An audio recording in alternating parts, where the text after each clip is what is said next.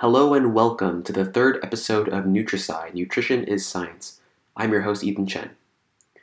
Today we're going to be talking about how a certain toxin from maple trees has been found in cow's milk.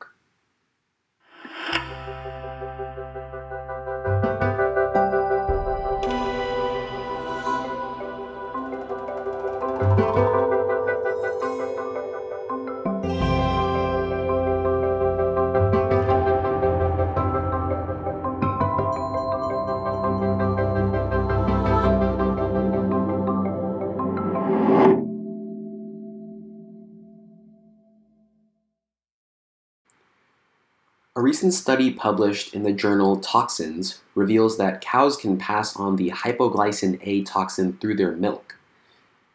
Researchers detected small amounts of the toxin in the raw milk of cows that grazed in a pasture exposed to sycamore maple.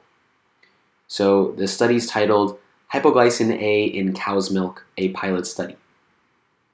I'll go ahead and read the abstract first, and then we'll really break into some of these interesting findings and what we can take away from it.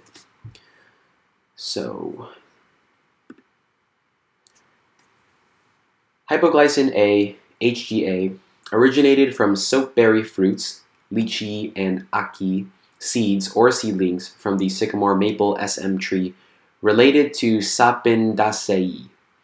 May cause Jamaican vomiting sickness in humans and atypical myopathy in horses and ruminants. A possible transfer into dairy cow's milk cannot be ruled out since the literature has revealed HGA in the milk of mares and in the offal of captured deer following HGA intoxication. From a study carried out for another purpose, bulk raw milk samples from 4 randomly selected dairy farms were available. The cows were pastured in the daytime. A sycamore maple tree was found on the pasture of farm number 1 only.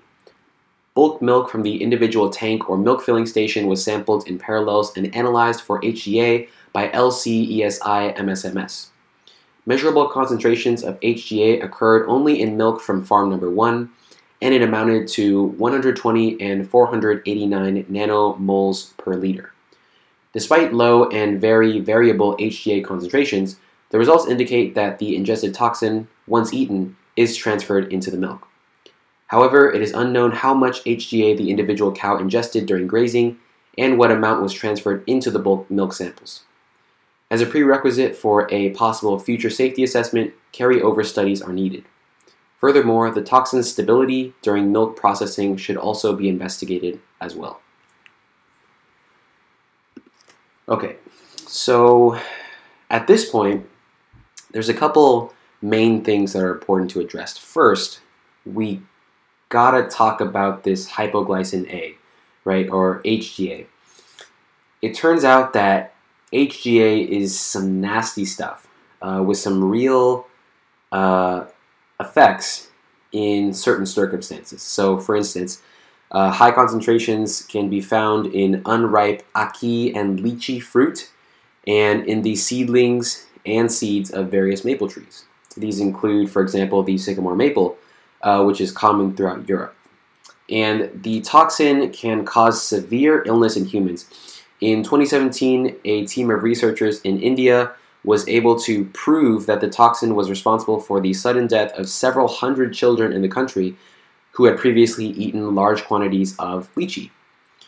Researchers believe that the toxin interferes with energy metabolism, leading to symptoms like extremely low blood sugar levels.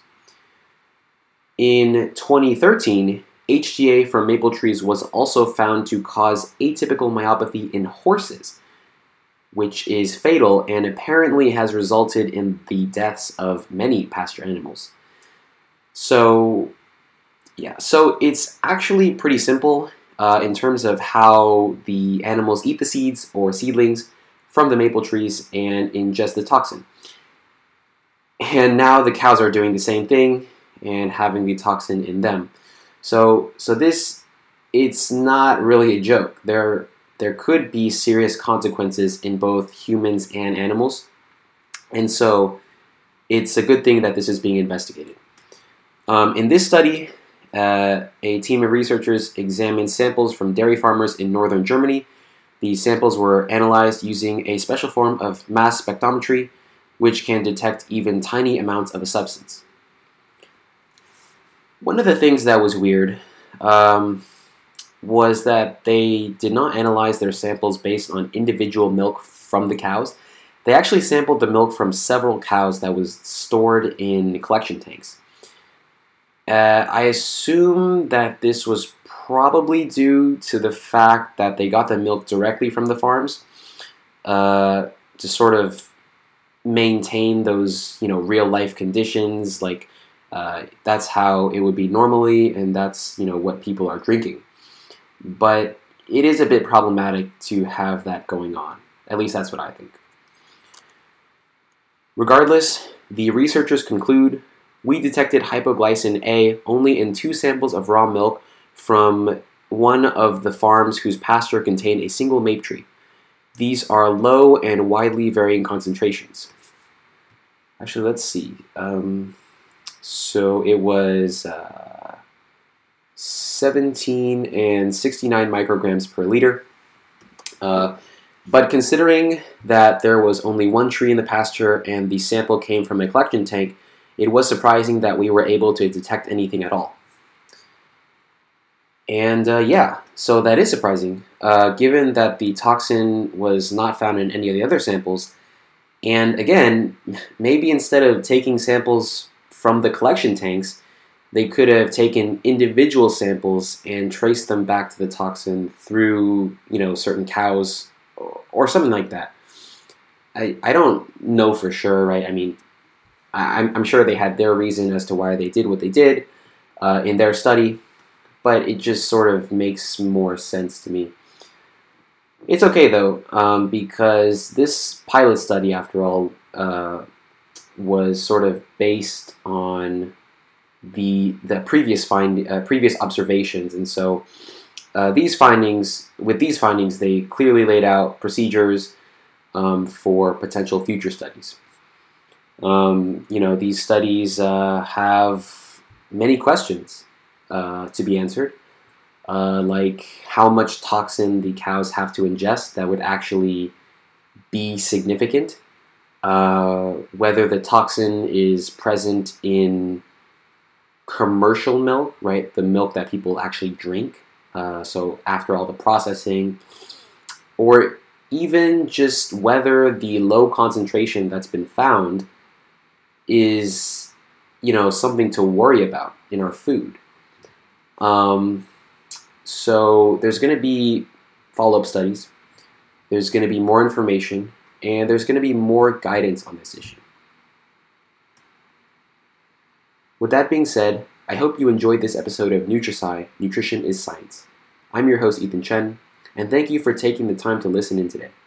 If there's a different study or article out there that you find interesting, please let me know in the comments or leave a review on NutriSciPodcast.com/reviews, and I'll be sure to read up on that and bring it in for discussion. Also, if you have any other questions or comments, I would love to hear them. And let's continue to learn and talk about nutrition as a science. Until the next one.